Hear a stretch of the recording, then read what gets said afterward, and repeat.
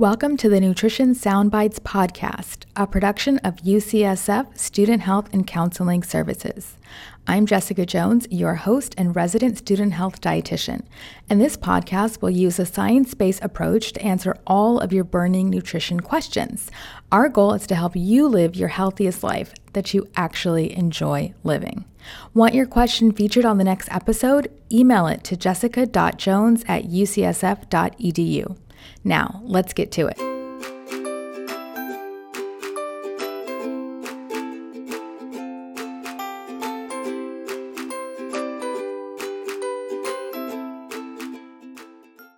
Hey everyone, welcome back to the Nutrition Soundbites podcast.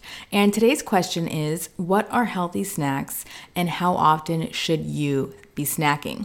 This is an excellent question, and I love that you asked this because it's something that people ask me on a daily basis because they're pretty unsure what healthy snacks even are and whether or not they should even be snacking in the first place. So let's just start off with what are healthy snacks. Now, I like to recommend that my patients try to have a balance of complex carbs, fats, and or protein when it comes to the snacks that they're choosing. So let's start with the complex carbs. I typically recommend that people try to choose something like a piece of fruit or a vegetable or even a whole grain. And the reason being is because you're going to get a lot of different vitamins and minerals from these foods, but you're also going to get a lot of fiber.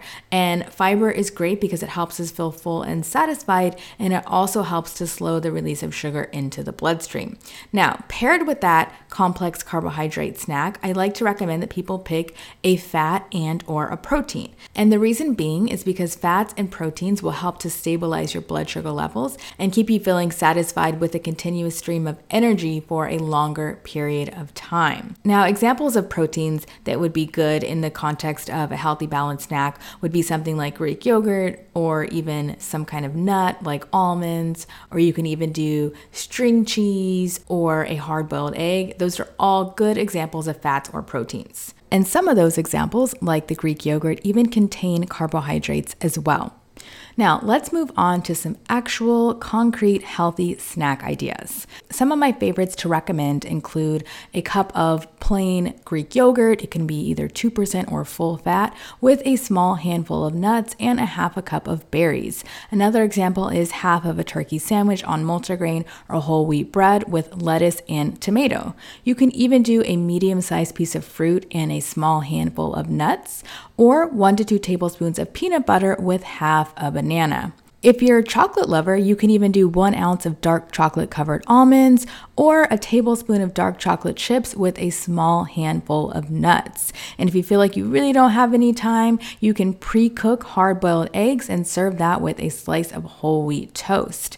And if you feel like you have a hard time getting enough vegetables in during the day, you might even want to consider something like chopped carrots and cucumber served with hummus or even guacamole. I bet by now you can see that when it comes to snacks, the possibilities are literally endless. What's important is to make sure you're choosing a balance of carbs and fats and or protein. Okay, now on to the second part of the question. How often should you be snacking? Like so many things in the world of health sciences, the answer is it depends. Now, one of the biggest factors that's going to determine whether or not you snack and how often you snack is your GI health.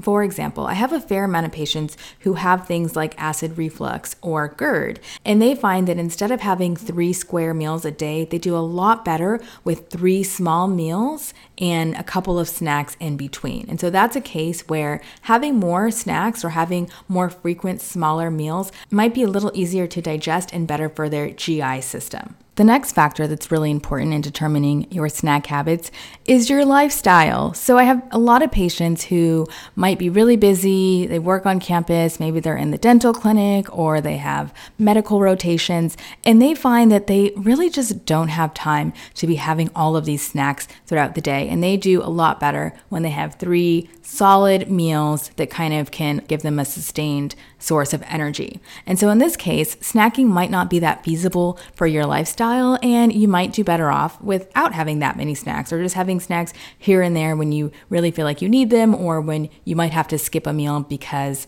things are just so intense with your schedule. On the flip side, you might be somebody who maybe sits at a desk all day or for most of the day and has a little bit more access to snacks. So in that case, you might have up to 2 or even 3 snacks per day, especially if you're kind of having balanced snacks that give you that good sustained energy.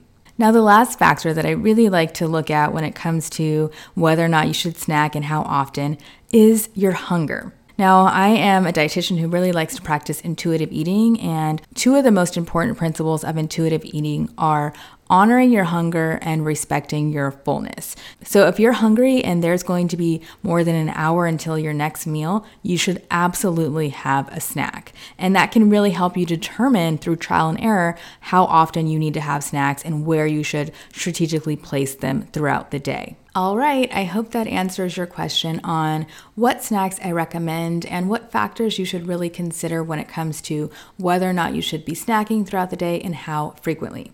Now, if you have a question that you want answered, make sure to email it to me at jessica.jones@ucsf.edu, and I'll make sure to feature it on an upcoming podcast episode. Until next time, bye.